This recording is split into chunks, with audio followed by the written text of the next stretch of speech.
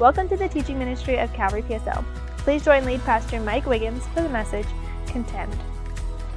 All right, so I am very excited to begin a new book study with you this afternoon. But before we read verse 1, I do want to talk a little bit about the background of the man who penned this epistle. And so the author of the letter we're about to study was a first century Jewish man named Jude, and he grew up in an obscure area of the world, a region called Galilee. And so his home was located in a very small village called Nazareth, and that's where his father Joseph had a carpentry, but probably a little more accurate, a masonry business. And his mom, of course, was a busy homemaker, Mary. And so Jude had 4 brothers and at least 2 sisters. So all in all, there were 8 people, probably more, 8+ people in this modest home in the hills of Galilee. And so at some point, Jude's dad, Joseph, passed away, and he left the family business to his oldest son, Jude's big brother, and the most famous person who's ever lived, and that is Jesus. And so Jesus worked really hard as a carpenter throughout his 20s, and we know from Luke 3:23 that when he was about 30 years of age, he took an early retirement from the carpentry business, and he hit the road as an itinerant preacher. Now, I want you to try to put yourself in the sandals of the author of the letter we're going to study and his brothers. Okay, and so they had to have been surprised when Jesus walked away from the family business and he decided to become an itinerant preacher. But they must have been shocked when they started to hear the rumors that were coming from their big brother's ministry, that he was healing people, that he was performing miracles, and that some people were calling him the Messiah. And so Jesus' 4 little half-brothers, they must have thought when they heard that, Messiah? Wait a minute. We grew up with him. He's our big brother. We hung out with him. We worked with him, right? Son of David, right? King of Israel? No. You got it all wrong. He's just a carpenter. How many of you guys believe that Jesus was way more than a carpenter, right? Way more than a carpenter. And so one day the Lord returned back home. He had been on the road for a while, traveling, preaching, performing miracles. He comes back home to his small little village in the hills of Galilee, Nazareth, and as was his custom, he joined the people from his hometown for the Saturday synagogue service. I love the fact that one of the Gospels, when it referred to Jesus going to synagogue on Saturday, it said that it was his custom. I love that. So during the service, he got up, he preached the word, and the people were blown away. They were blown away, number one, by the power, the anointing of the Holy Spirit on his teaching and preaching ministry, but they were also blown away by the reports that they were hearing, not from their own village, but from other villages in Galilee, of these miracles that he was performing. And they said, the home folk said, and I quote, "Where did this man get these things? And what wisdom is this which is given to him that such mighty works are performed by his hands?" In other words, who does this guy think he is? And then they said this, check it out. "Is this not the," who? Carpenter, the local guy, the handyman, the son of Mary, and the brother of James. And by the way, it's not cousins. These are not his cousins. Mary and Joseph, after the birth of Jesus, consummated the marriage, and they had a bunch of kids. "Is this not the carpenter, the son of Mary, and the brother of James, Joseph?" What's the next name? Jude, author of the letter. "And Simon? And are not these his sisters?" Plural, there's at least 2, maybe more. "Are not his sisters here with us?" And they took offense at him. And so why did they take offense at Jesus? Well, he tells them in the very next verse. He said to his hometown, "A prophet is not without honor except in his hometown and among his relatives and in his own household. And so the Lord's own hometown, Nazareth, rejected him. And you know what hurt even more? His own household rejected him. And it's worse than we think, because earlier in Mark's gospel, we see that the Lord had become so famous that these massive crowds were following him wherever he went. People, needing ministry, to the point they kept coming to him where he didn't even have time to take a lunch break. Jesus, the Bible says, didn't even have time to eat. And when his family found out about it, check out how they responded in Mark 3:21. When his family heard of these crowds, they went out to seize him. Right? They're trying to control Jesus. How many of you guys know you can't control Jesus? Let him control you. They went out to seize him, for they were saying, he's out of his mind. What does that mean? That means that his own family thought he was crazy. Now, some of you guys can relate to this. You're living for the Lord, right? You're not just a nominal Christian, a casual Christian. You're a devoted Christian. As I said last week, you're not a creaster Christian. In other words, you don't just go to church on Christmas and Easter. You don't define your Christianity like I'm an American or I'm a Christian. And by the way, this past Thursday night, even among all the flooding, we had a beautiful first Thursday service, and we baptized either 16 or 17 people this past Thursday night. That's cool. And one of the gentlemen, before he was baptized, he told me, he said, I'm done with being a creaster Christian. I thought, man, that's great. All in, right, for the Lord. And so maybe some of you guys can relate to what Jesus went through. You're all in for the Lord, but your family has rejected your Christian faith. And some of your family members think you're crazy. I want you to take heart, because Jesus knows exactly how you feel. He's been there, he's done that, he's got the t-shirt. He knows what you're going through. He knows the hurt, he knows the pain. And I want you to be encouraged by this, that even though some of your family members have rejected you, Jesus Christ said, I will never leave you nor forsake you. I will always be with you. And on top of that, not only do you have a natural family, you have a spiritual family of a bunch of like-minded people, and we all want to serve the Lord because we believe Jesus is number one. And so what a gift, right, that we have. Jesus' hometown rejected him. His own household rejected him. But we know that his mama, Mary, she never rejected her boy.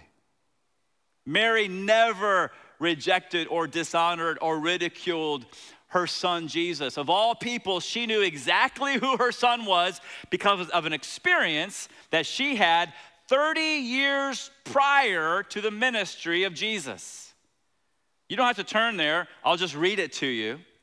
But it says in Luke's gospel, in the 6th month of Elizabeth's pregnancy, and by the way, it's so cool that when Mary met Elizabeth, that the baby leapt in Elizabeth's womb. You see how there's life in the womb, ladies and gentlemen? And so in the 6th month of Elizabeth's pregnancy, the angel Gabriel was sent from God to a city of Galilee named Nazareth, to a virgin betrothed to a man named Joseph. And it says that he came to her and he said, "Greetings, O favored one, the Lord's with you. Don't be afraid, Mary. You found favor with God. You're going to conceive in your womb and bear a son, and you're going to call his name Jesus.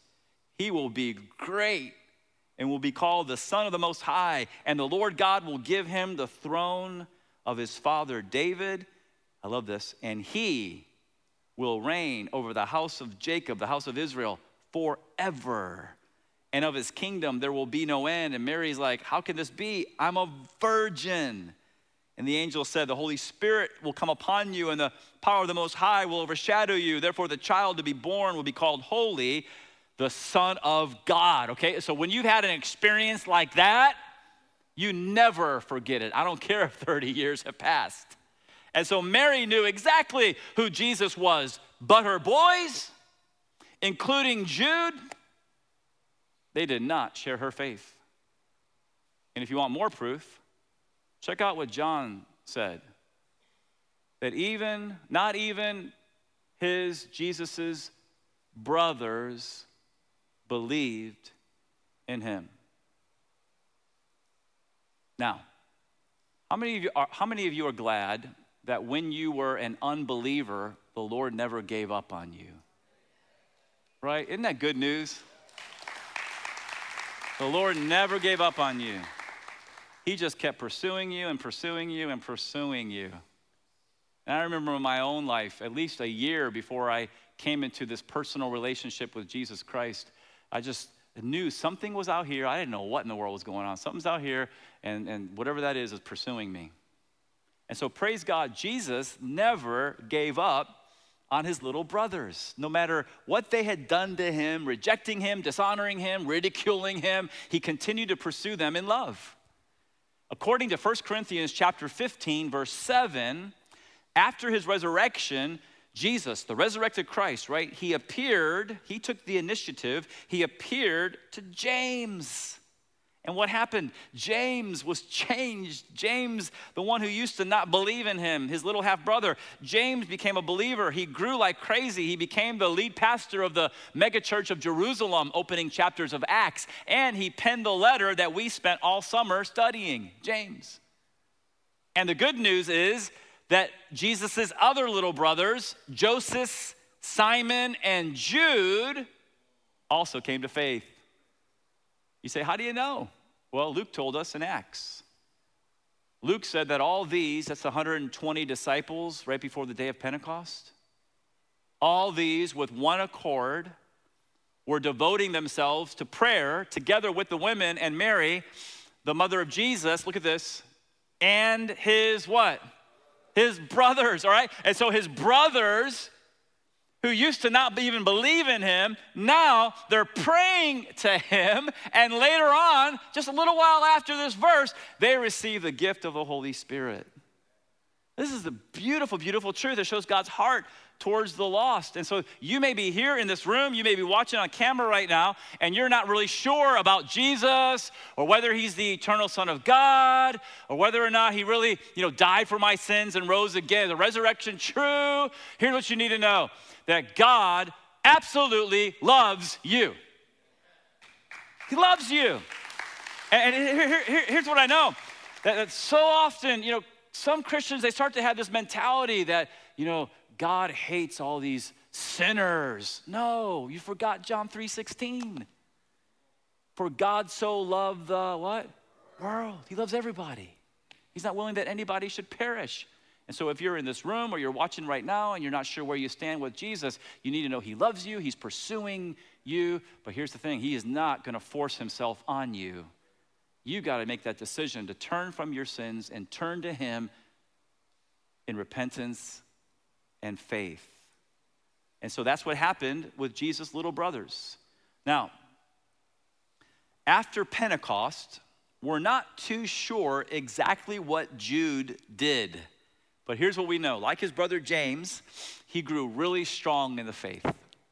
And not only that, from Paul's words in 1 Corinthians 9:5, it appears that Jude got married and he became an itinerant preacher, a traveling missionary or a traveling evangelist, and he took his wife with him on the road as they shared the gospel. Now, how ironic is that, right? Just like his big brother left the family business and became an itinerant preacher, leaving Nazareth to share the good news of the gospel. So now Jude, years later, Jude's doing the same thing.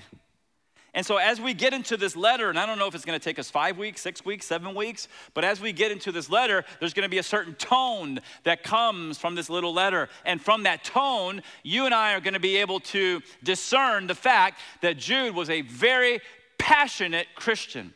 He's passionate, he's uncompromising, he's bold, and he's also very, very humble.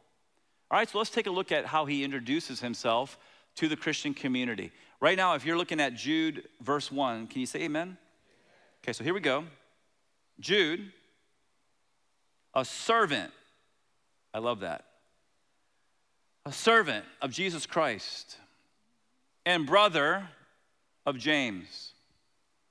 To those who are called. And by the way, everybody look at me real quick. If you know for sure that you're a born-again Christian, please raise your hand right now. Okay, so this is talking not just to the Christians in the first century, but to you.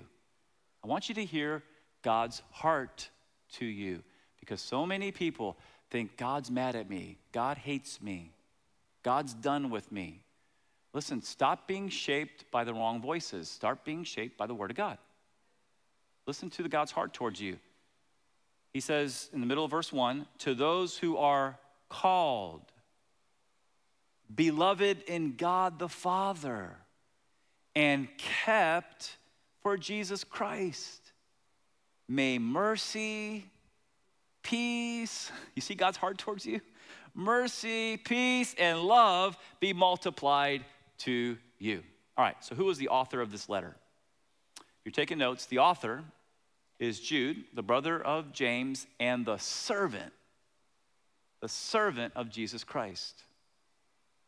Now, he could have opened the letter by saying, Jude, the brother of Jesus Christ. But instead of that, he said, Jude, the servant of Jesus Christ. He could have, boasted about his relationship with Jesus, that he was a sibling of the Lord. He could have bragged about that. He could have used that relationship that he had with Jesus as a way to exploit people. He could have used that relationship, right, for his own personal advantage. But instead of all that, no. This guy, he just says, I'm a servant of Jesus Christ. I love that. I love that because where did he get that from? He got that from his big brother. Because Jesus said, the Son of Man did not come to be served, but to serve and to give his life as a ransom for many. And this whole idea of service and servanthood, for some reason, it's being lost in the church today. Here's why. Because we're allowing ourselves to be shaped by our culture instead of allowing ourselves to be shaped by the Word of God. And so what is our culture all about? Our culture is all about their title, their position, right? Their career. But one of the ways that you know if a person is truly being changed by the Holy Spirit is this. If you're with me, say amen right here. Here's how you know. That person is not into titles, they're into towels. In other words, they're not all about their position, their title, their career. No, they're about washing other people's feet and drying them. John 13. They're all about serving the Lord and serving others. They're willing to do whatever it takes. There's no job beneath them. It's not like I'm too good, so get someone else to do that. That's our culture. That's junk. The Word of God says, no. Hey, man, be a servant. Let that be your title. Your name, a servant of Jesus Christ. That's Jude. Now, when did he write this letter? We think, question mark, somewhere between AD 68 and AD 70. Now, the question mark is there because we're not really sure. All we can be really 100% sure on is that Jude wrote this in the second half of the first century. But scholars have come up, some of them, with this date. And I'll let you know real quick how they got to it, and then we'll move on to something more applicable. And so these scholars say that, Jude must have written after Peter wrote 2 Peter, but before the destruction of the Jewish temple in AD 70. And they come to this conclusion, here's why, because when you read Jude and you read 2 Peter and you put them side by side, they're very, very similar. And so some of these scholars say that Peter mentored Jude, he influenced Jude and poured into Jude. And so what did Jude do? Jude used some of Peter's teachings in his letter, and therefore Jude must have written after Peter And so we know that Peter wrote 2 Peter, and then he probably died around AD 67. And so Jude had to have written sometime 68 or more. And then they'll say, if the destruction of the temple, the Jewish temple, which we know as a fact of history took place in AD 70, if that had happened already, Jude would have written about it. He's a Jew. The temple's like such a big deal. Of course, he would have said something about it, but he didn't. And so therefore, it must have been somewhere between AD 68 and AD 70. It's plausible, it's probable, it's not certain.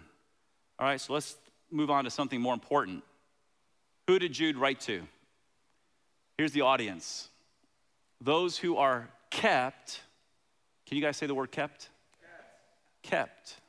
By the way, how many of you guys have the King James or New King James that it says preserved? Yeah. Same thing, right?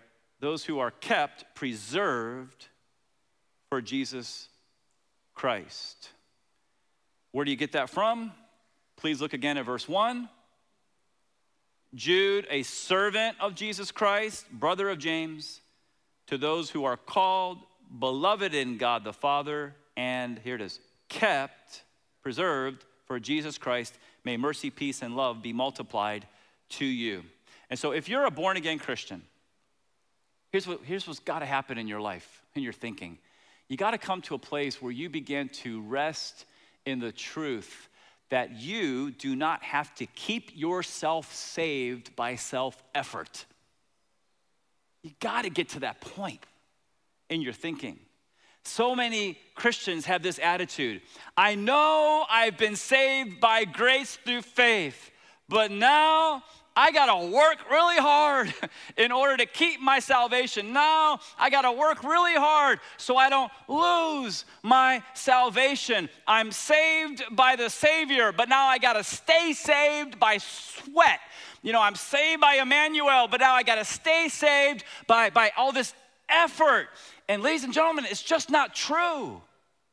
As God's children, we're kept, we're preserved for Jesus Christ, and it's all because of God's grace. It's all God's grace. The word kept, if you're taking notes, it means to attend to carefully. Look at God's heart towards you. You're kept for Jesus Christ. So to attend to carefully, to take care of, to guard, to keep one in the state in which he is. All right, so what state or what condition are we in? We are the sheep of his flock. We're the sheep of his flock. And so being kept or being preserved is not about the sheep. Check out this picture right here. It's about the shepherd. Are you guys with me this afternoon? You're kept for Jesus Christ. And that's not about you. It's about the shepherd. And so if a sheep survives its whole life without ever being devoured by a predator, who gets the credit? Not the sheep. The shepherd does. Let me give you a little silly illustration. All right, imagine if a sheep came to you at the end of its life and looked at you and said, you know what? I have never been devoured by a wolf. And here's why. It's because I'm so awesome. I mean, look at these long claws. Look at these sharp fangs. If a wolf ever came after me, I'd turn around and put that thing on the ground and tear him to shreds, right? Now that's absurd. Why? Well, number one, sheep don't talk, okay? But number two, they don't have long claws. They don't have sharp teeth. They're helpless. Ladies and gentlemen, they're prey animals, P-R-E-Y, which means that when they sense danger, their instinct is not to fight, it's to flee. I mean, have you ever watched on National Geographic a sheep chasing a wolf? Right? It just doesn't happen. I'm gonna ask you again, if a sheep survives its whole life without ever being devoured by a predator, who gets the credit? Everybody say the shepherd. The shepherd gets the credit. He gets all the glory because we're kept for him by grace alone, through faith alone, in Christ alone. He's the good shepherd. He's faithful to guard us with his staff. He's faithful to keep his sheep forever. And that's why Jesus said these amazing words. I encourage you to memorize this like I did years ago because it brings a lot of comfort to my heart. Listen to the word of God. Jesus said, my sheep hear my voice, and I know them, and they follow me. And I give them eternal life, and they shall never perish. Neither shall any man snatch them out of my hand. My Father who gave them to me is greater than all, and no one will snatch them out of my Father's hand. I and the Father are one. If you belong to the shepherd, he's got you, and he's never going to let you go. Let's put our hands together and thank the shepherd for his amazing love. His amazing love. It's called grace. And so after Jude reminded God's people of how special they were, right? Called, beloved by God the Father, kept for Jesus Christ, may mercy and peace and love be multiplied to you. After all that, he now charges them to do something really important. All right, so right now if you're looking at verse 3, can you say amen? Okay, beloved. Okay, so that's you. That's important. In other words, verses 1, 2, and now this first word in verse 3, it's such a distinction between that group and the rest of his letter, where he's just going to come out swinging. All right, so know who you are in Christ. Beloved, although I was very eager to write to you about our common salvation, I found it necessary to write appealing to you, here it is, to contend, title of the message, contend for the faith that was once for all delivered, past tense, to the saints. All right, so Jude wanted to write to the Christian community concerning the gift of salvation, which all true believers, right, have in common. But something happened that changed his mind about the topic of the letter. We don't know what happened. I think probably he got a knock on his door, right? And he opens the door, and there's a friend, and the friend says, Jude, you're not gonna believe this. False teachers have infiltrated the churches, and they're teaching doctrines that are contrary to the faith that the apostles have delivered to us. And when Jude heard that, I know this because I have this gift called being a pastor, and some of you have the same gift. When Jude heard this, his blood began to boil. He got angry. The Bible doesn't say don't get angry. The Bible says be angry and sin not. There's nothing wrong with getting angry. And I know Jude got angry. I know his blood began to boil as he thought about the wolves coming after Christ's sheep. And he knew that the topic of writing about the common salvation that all believers have has got to be put on the shelf for a moment. To just got to wait. Why? I got to write about something else. And so instead, this is what he writes about. Here's the purpose of the letter. Jude wrote this letter to exhort Christians to, what's the word? Shout it out. Contend for the faith. Contend for the faith. Now, did you just hear that thump? That was the ball. It just landed in your court.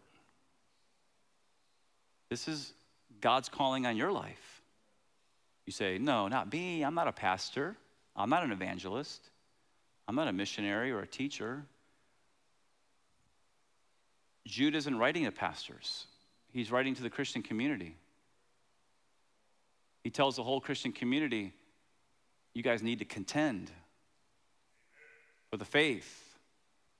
Now, the Greek word is very interesting, this Greek word for contend. Let's take a look at it. I'm not going to try to pronounce the transliteration, but it means to exert intense effort on behalf of something. Now, look at the word, okay? So you see EP. All right, stop right there. Now let's start with A. A-G-O-N-I-Z, add an E to it. What word do you have? Agonize. Okay, so from the root of the Greek word, we get the English word to agonize.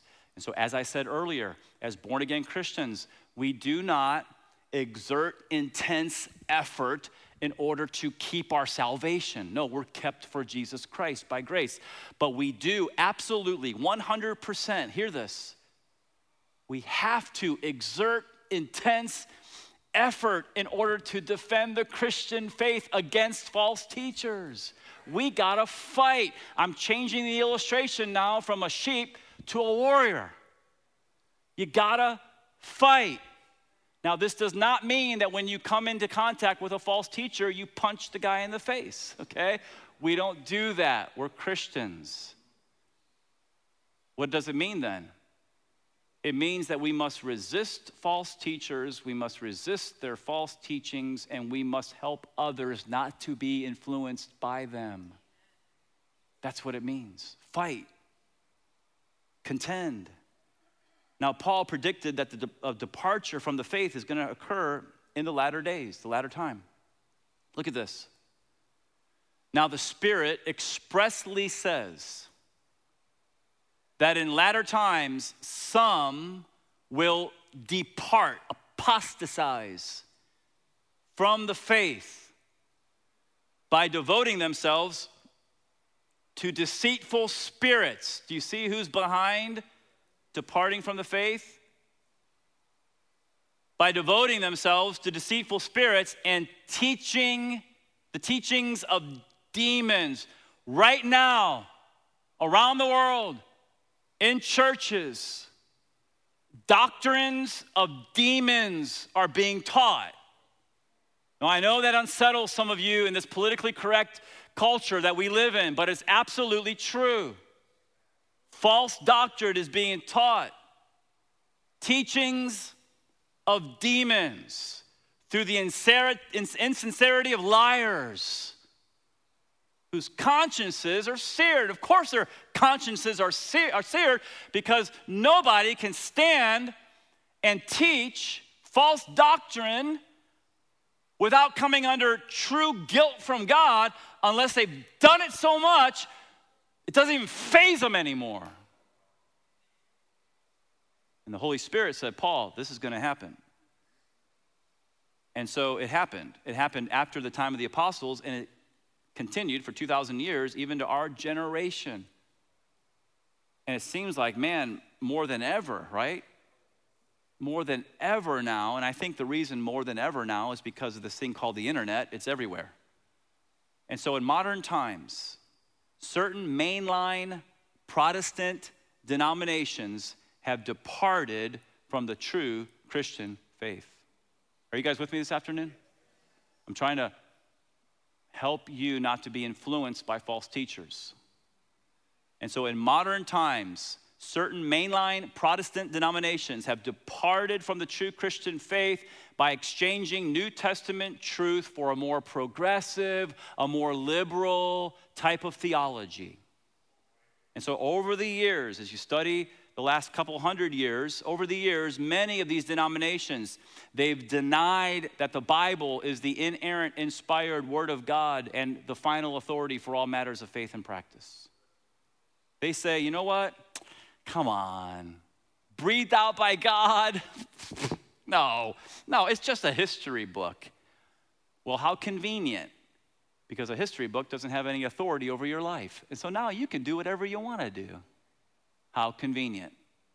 If you want to make Calvary your church home, here's what you need to know. In this local church, we believe that all Scripture is given by inspiration of God and is profitable for doctrine, reproof, correction, and instruction in righteousness. All of it. That the man of God may be complete, thoroughly equipped for every good work.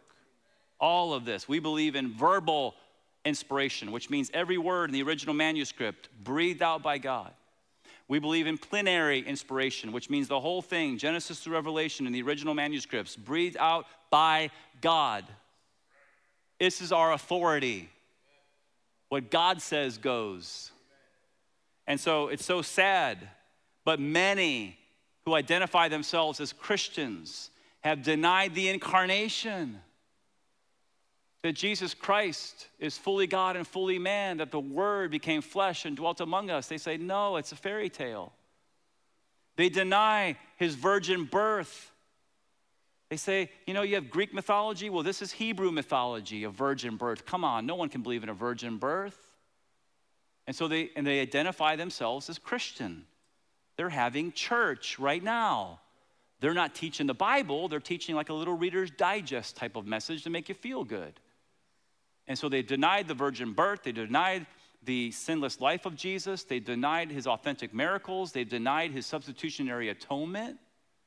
They've denied his bodily resurrection, not spiritual, his bodily resurrection. And they've denied his literal return.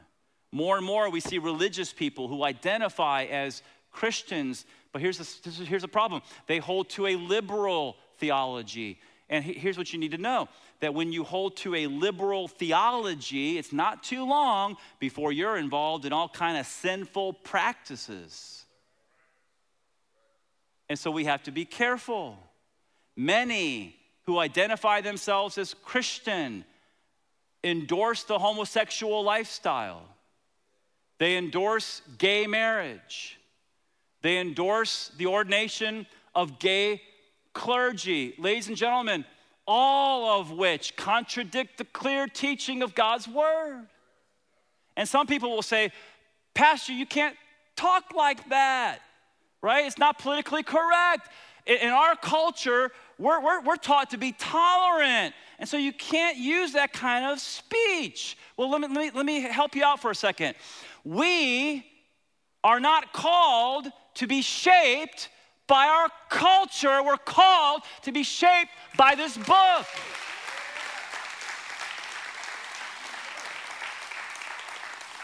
We have to look at the world through the lens of the Holy Scriptures. We have to adopt a biblical worldview. This is one of the big reasons we started the school across the street. And this is one of the things that we stand on as a church. Some say, well, that's hate speech. No, it's not. It's the most loving thing you can do. If somebody's on a wrong road and you know that there's a cliff and they're going to fall, you got to warn them in love, but you got to warn them. And so, man, in addition to liberal, mainline Protestant denominations, there's also all these cults in the world. The most famous in America are the Jehovah's Witnesses and the Mormons, because they are at your door every Saturday. And by the way, Jehovah's Witnesses and Mormons, they both deny the deity of Jesus Christ, and they both deny that salvation is by faith alone. That's why they're a cult. In addition to the liberal denominations and the cults, there's false teachers all over the TV, all over the internet. We got to be careful. And so I could really make this into a 20-week series, but I don't have time. And so I was going to give you 3 articles that you can look at this week to help you go a little deeper on what I'm talking about now. And so what are we called to do in verse 3? We're called to contend for the faith. Okay, so this is how you can help yourself be educated and help others not to be influenced by false teachers. And so if you go to gotquestions.org, here's 3 articles that you can look up. First of all, what are the mainline denominations? Some of you never heard that mainline denominations have apostatized, a lot of them, and no longer hold to biblical truth. Well, you can read more about it right there. What is the definition of a cult? So the great definition in that article, and you can get other articles about the Jehovah's Witnesses and the Mormons. And I thought this was very interesting. This week I read this article. Are all prosperity preachers charlatans or false teachers? And so what we see in our own tribe, our own group, what do you mean? I mean, being evangelical Christians, what we have seen is the word of faith movement has come in, prosperity teaching has come in, and there's a lot of false teaching in those movements. And you got to be aware of those things. And so maybe take a picture before we put it down, but that will be great for you to begin to help yourself to know how to contend for the faith. Now, he says, contend for the faith which was once for all delivered. All right, so what's the faith? Acts 2:42, they, that's the brand new church in the day of Pentecost, devoted themselves to the, okay, say the next two words, go ahead. There it is, right there. There's the faith. The apostles' teaching and the fellowship, to the breaking of bread and to prayers. And so I said this a couple weeks ago, right? Because the apostles were directly taught by Jesus Christ, including Paul, Galatians chapter 1, verses 11 and 12, directly taught by Jesus Christ. Okay, so because the apostles were directly taught by Jesus Christ, they were qualified to teach the church. And we are so blessed, we are so happy, we are so thankful, Lord, that their teachings and the teachings of their associates have been included. It's called the New Testament. Okay, so how can we define the faith? I love this definition. What is the faith, right? Contend for the faith. What does that mean? The faith is the body of truth that was delivered, past tense, to the church by our hero, Jesus Christ, through his apostles and their associates, which was recorded, thank God, in the New Testament. Now, why is that so important? It's that definition alone can help you contend for the faith, because when you're confronted by something, you can put whatever that something is next to this definition, and you can know whether it's true or false. And so it's a body of truth. It was delivered to the church by Jesus, to his apostles and their associates, and it's recorded in the New Testament. And you got to understand that it was delivered, past tense. John MacArthur, he's so eloquent. Here's what he said. The phrase once for all refers to something that is accomplished or completed one time with lasting results and no need of repetition. Through the Holy Spirit, God revealed the Christian faith. See, he revealed it, past tense, to the apostles and their associates in the first century. Their New Testament writings, and don't forget this part, because all scripture is given by inspiration of God, in conjunction with the Old Testament scriptures, make up the true knowledge of Jesus Christ and are all believers' need for life and for godliness. Well said, John MacArthur. And so everybody, please look at me. This is all we need right here. This is all we need. And so we don't try, as we're seeking to define the Christian faith, we don't add to the Bible. We don't subtract from the Bible, right? If you're with me, say amen here. We shouldn't change the Bible because it doesn't sit well with us. Oh my goodness. Wait a minute. I don't like that verse. I'm going to ignore that one. Oh, but, ooh, I like this one. Jeremiah 29:11, I know the plans I have for you, says the Lord, plans to prosper you. I'll put that on my refrigerator. And we cherry pick, we skip around. So ladies and gentlemen, one more statement and I'm done. We don't change the Bible, we change ourselves. It's called repentance. And it's what we're called to do. Sometimes the Bible is like candy and it tastes really good. Sometimes it's like medicine. And even though it's hard going down, it's really, really good for us. Amen? Amen.